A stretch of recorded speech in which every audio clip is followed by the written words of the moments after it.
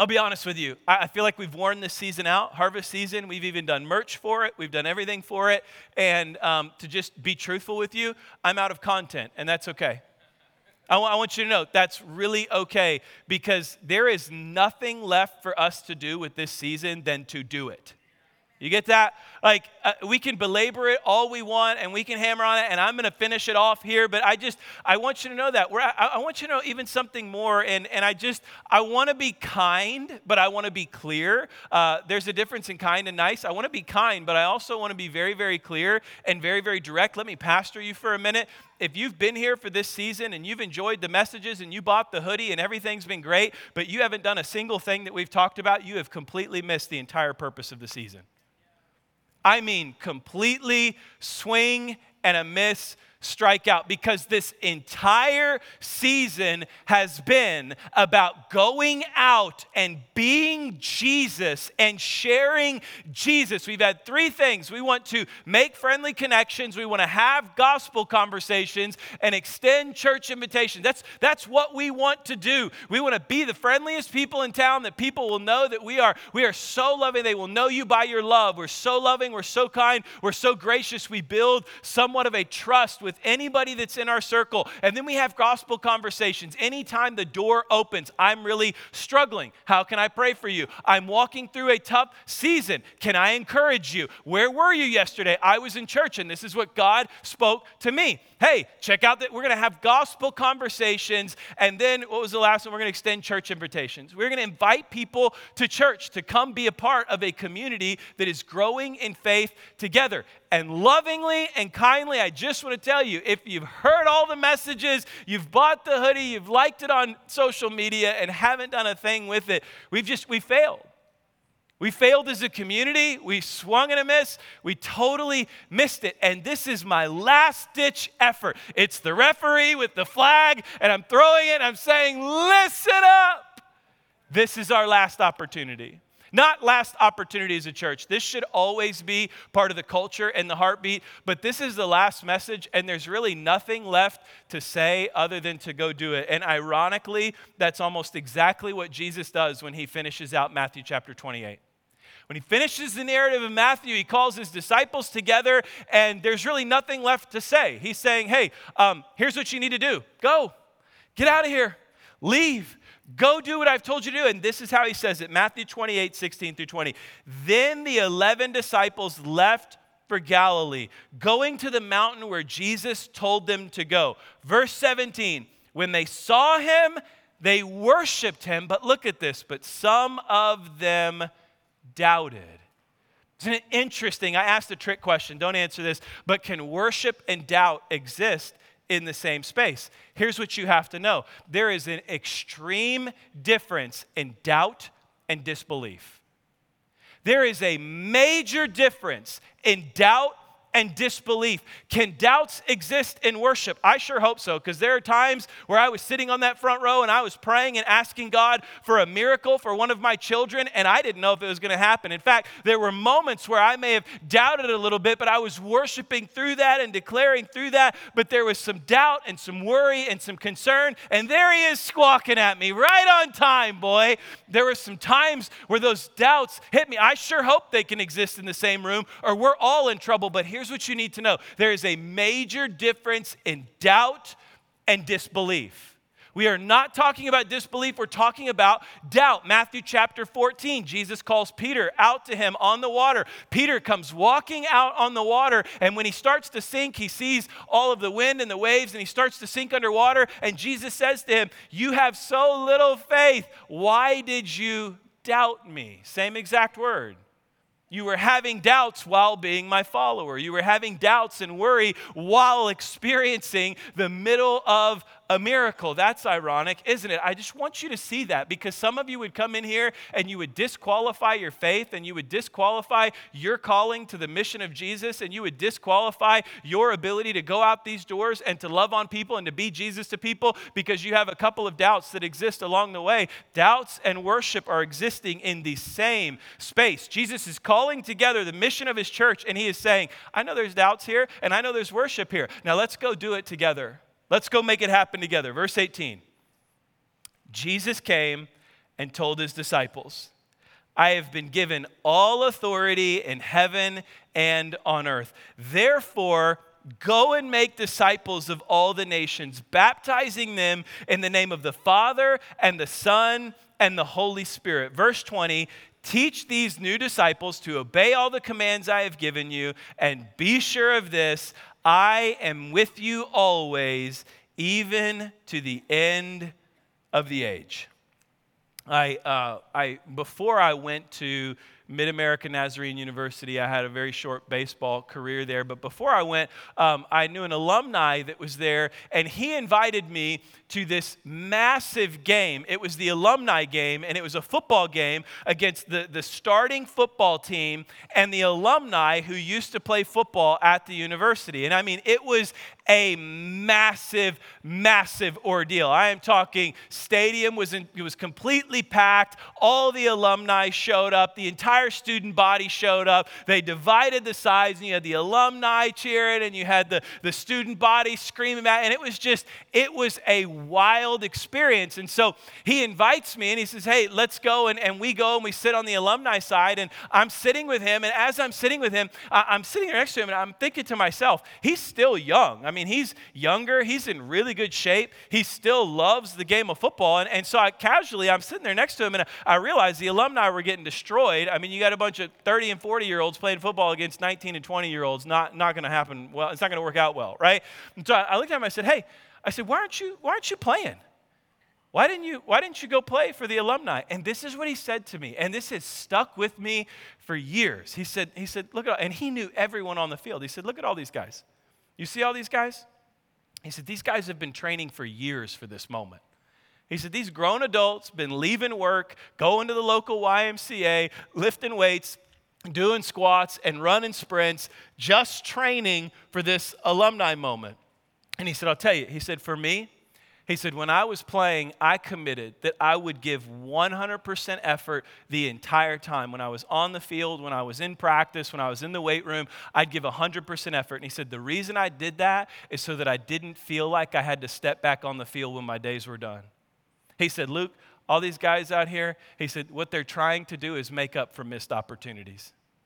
He said, I know them. They were drinking, they were partying, they were acting wild in college, and they didn't take advantage, and they didn't give full effort, and they didn't work hard, and now they feel like every year they have to come back and they have to do this alumni game again just so they can make up for the moments that they missed.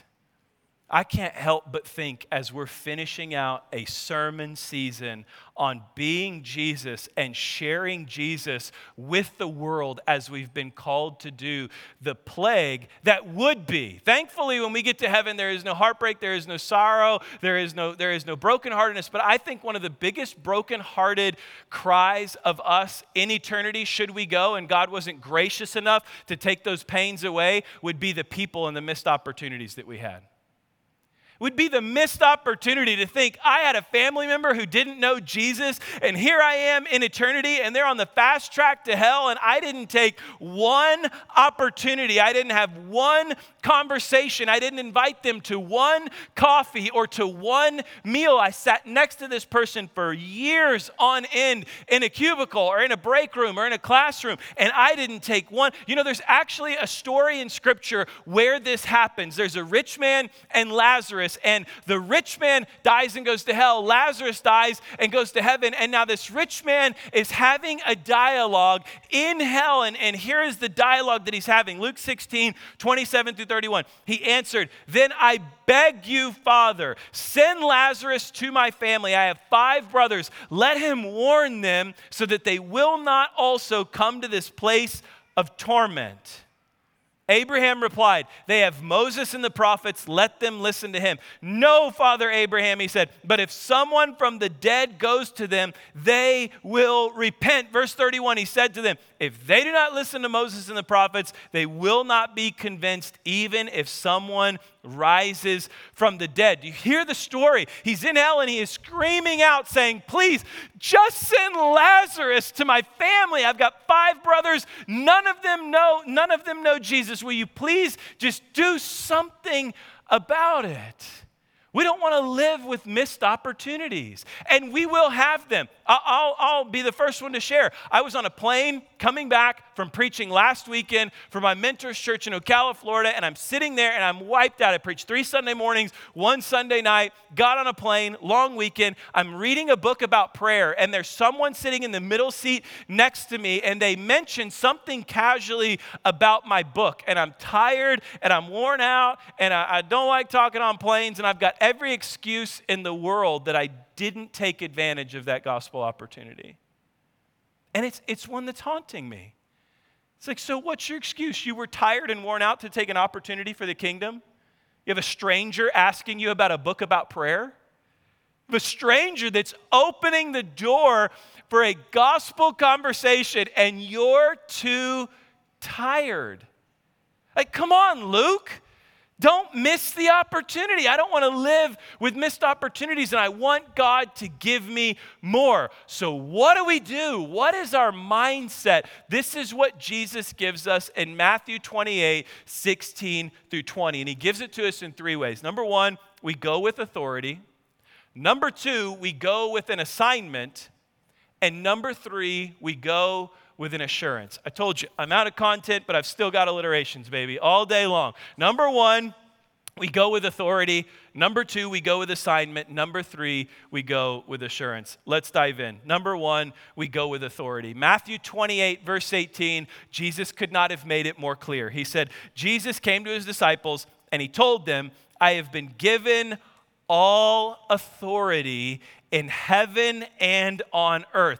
This heaven and earth authority is a sweeping concept throughout the book of Matthew. It's riddled throughout Matthew, and it is this narrative that shows us these 2 powers colliding to really create one governing superpower. I'll show it to you. Matthew 6, verse 10. May your kingdom come, may your will be done on earth as it is in earth and heaven. May both powers collide, and may you do the great work. Matthew 16, 19. And I will give you the keys, the kingdom of heaven. Whatever you forbid on earth will be forbidden in heaven, and whatever you permit on earth will be permitted in.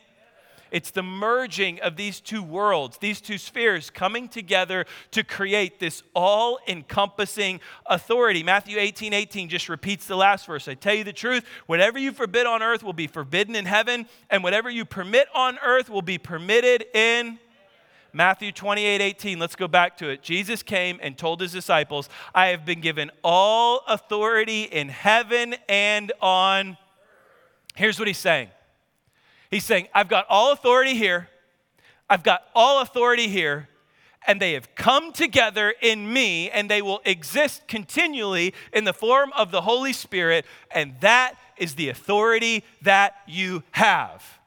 In other words, he's saying, I've got all control, I've got all power, I've got all authority, I'm the man, and this is my spot, and this is what I give to you. He is over all and has authority over all. How would our gospel conversations and how would our daily interactions change if we recognized we carried the authority of Jesus with us?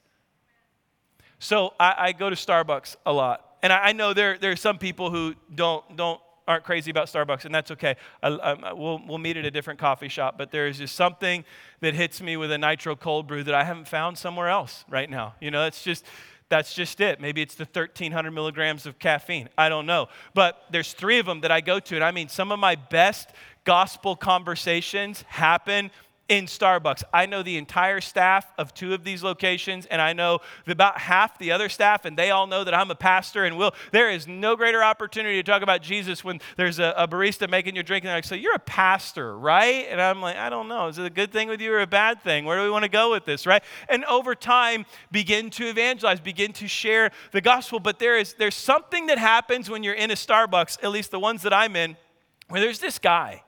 And if you're a Starbucks employee, you probably know who this is because it's time to straighten up. He's got this gray hair in a ponytail with glasses. And when he walks into the location, the entire place changes. Like everywhere. And I'm telling you, it's happened at multiple locations that I've been at, right? That he walks in, all of a sudden, they're friendly behind the counter. It's like Chick-fil-A, right? They're like, oh, hi, welcome. How may I serve you? My pleasure, right? Like, they also, you'll literally be sitting down, and they come and check on me. They're like, hey, Luke, how was your drink? Oh, let me clean that table up for you. And I'm like, what is this, right?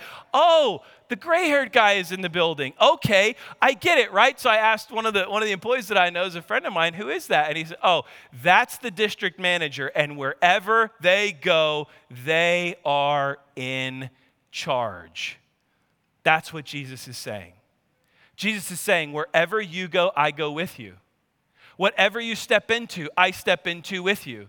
Whatever conversation you have, I have the conversation with you. Wherever you go, whatever you do, heaven and earth have merged to create the power that I have over them to create a place where my kingdom can come to earth because my authority has come to earth and my power has come to earth, and you are the walking, living testimonies of that power. Remember a couple weeks ago, Matthew 9, Matthew 10. Jesus sends out his disciples, and when he sends them out in Matthew chapter 10, he says, hey, come here, I need you to pray about more workers for the harvest. Okay, while you're praying, go. Get out of here. Leave. Go work the harvest. Then he says, you will go in my name. You will cast out demons in my name. You will do healings in my name. You will share the wonder of the message that the Messiah has come. And as he prepares them and as he sends them, he ends with this. Matthew 10, verse 40, he says, anyone who welcomes you welcomes me. And anyone who welcomes me welcomes the one who sent me. He is saying, I go with you, and wherever you go, I am there in your midst. We have an authority that goes with us. That means we don't have to get super quiet and nervous when we talk about Jesus anymore, right? There's an authority with that message. I find myself, when we'll talk about the football game. Hey, Sunday, did you check out that football game? It was great. Yeah, what else did you do Sunday? I went to church. You did what? Oh, I went to church. Worship was great. Really loved the last song. Messages about reaching people, right? Like, why is that? Where's the authority? There is an authority that comes along with the message of Jesus that we all carry. So number one, when we go, when you leave here, everything about this message is when we leave. It's not for right now. When we leave here, we are leaving with a greater authority than what we think. You have a greater power on you and with you than what you think. Number two, we go with an assignment. Again, can't get more clear than this. Matthew 28, verse 19. Therefore, go and make disciples of all the nations. Would you circle that word in your Bible or make a note about that word? That word nations is the Greek word ethos.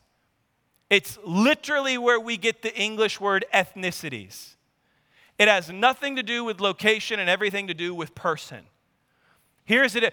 Paul uses that word to describe Gentile believers. He calls them ethnos believers, right? So, and remember, Jews and Gentiles were competing forces at the day. Here is what Jesus is saying. Can you go share Jesus? Can you go be Jesus? And can you go celebrate Jesus with people who look different than you, act different than you, talk different than you, vote different than you, come from different places than you come from, different neighborhoods than you come from? This is not a command to, oh no, if I can't fulfill the mission of Jesus until I go to Africa.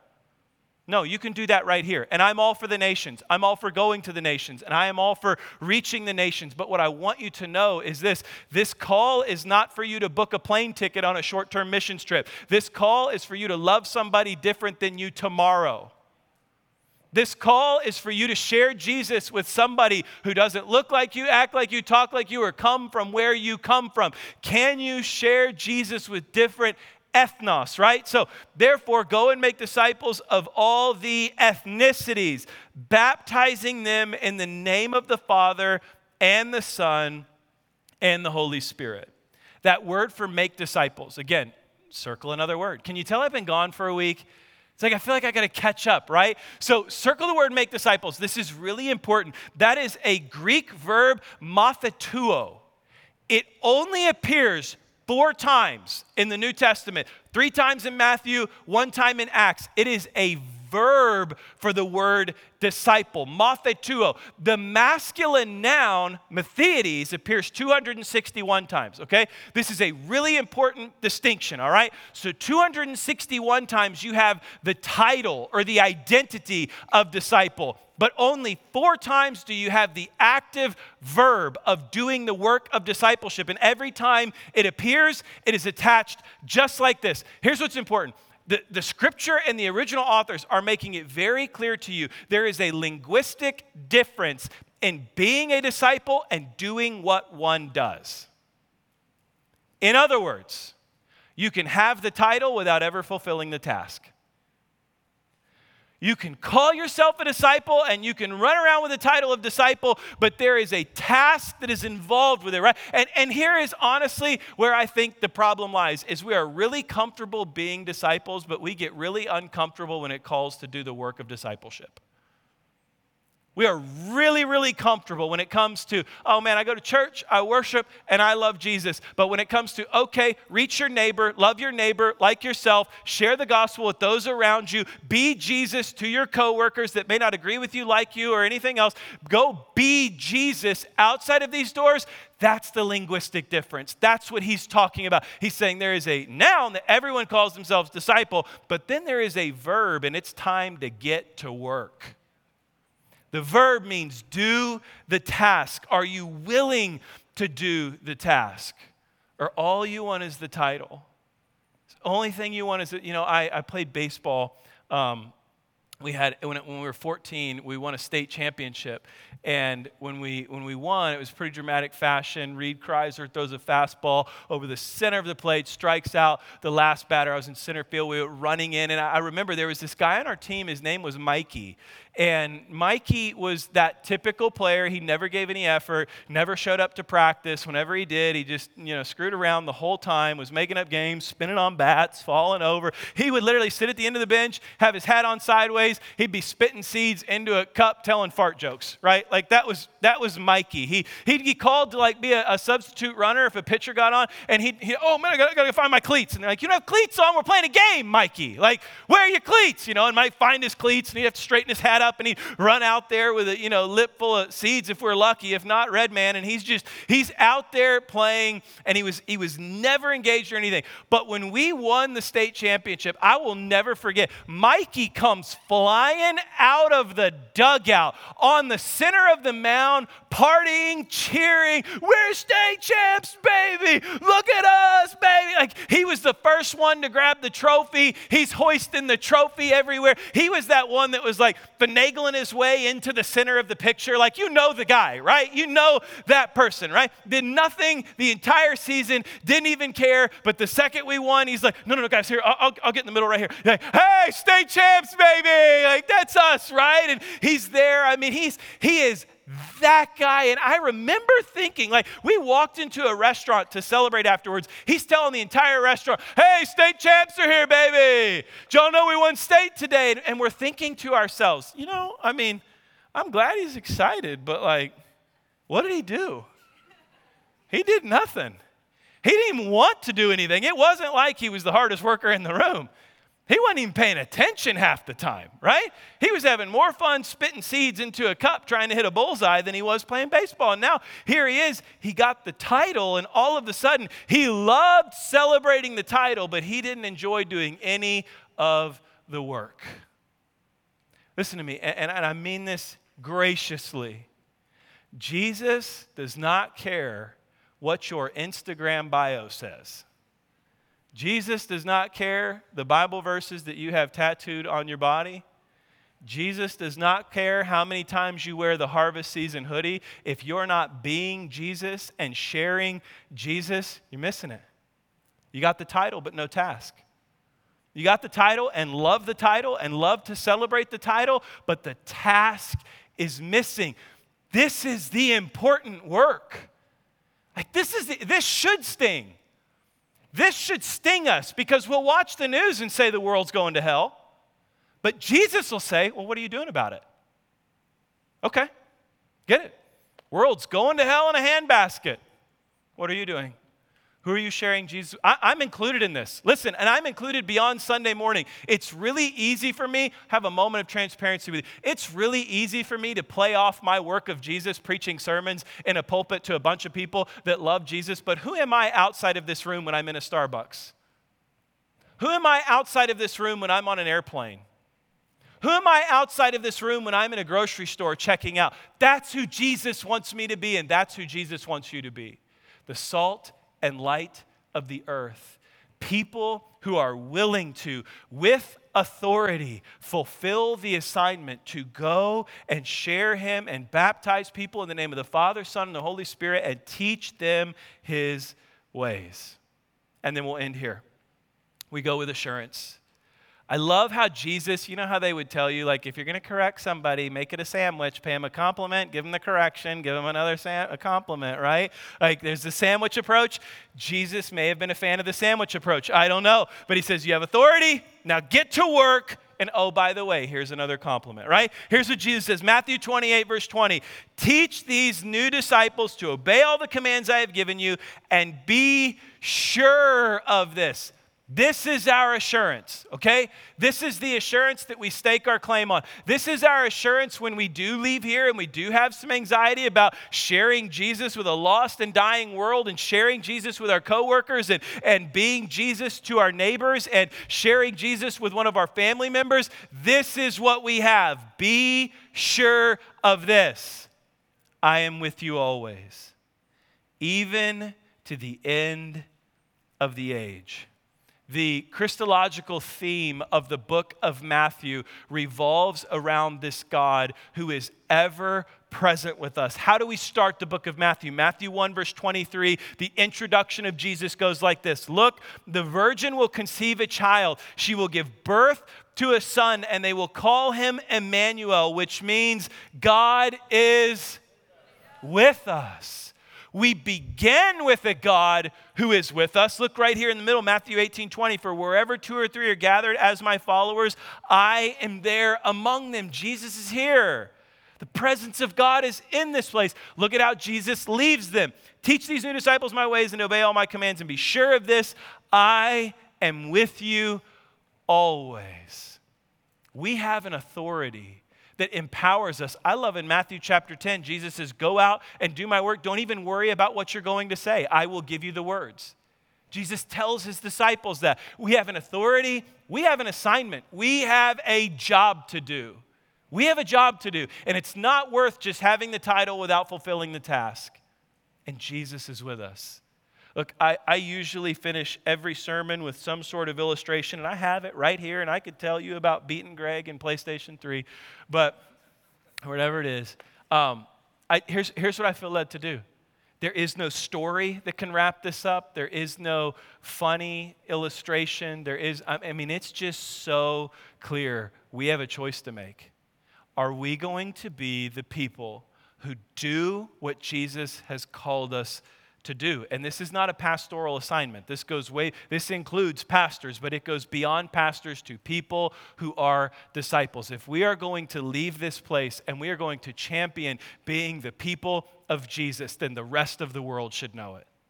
Our neighbors should know it, our family should know it, our children should know it, our classmates should know it, everyone living in we should be the people who are so deeply convicted by the truth that heaven is real and hell is real and Jesus came to death, burial, and resurrection, give us new life and empowered by the Holy Spirit. The most important thing in our life is not to make a bunch of money, not to build a big house, not to have a boat, and not to have a lot of fun. It is to capture souls with us. It is to reach people with the gospel of Jesus Christ. I don't know what else to say other than that. Maybe it's this, John chapter 4, Jesus comes to his people and he says, you say there are 4 months until the harvest, but I say to you, the harvest it's right now. It's right now. It's not 4 months from now. It's not 4 years from now. It's not when you feel comfortable. It is what we're called to do now.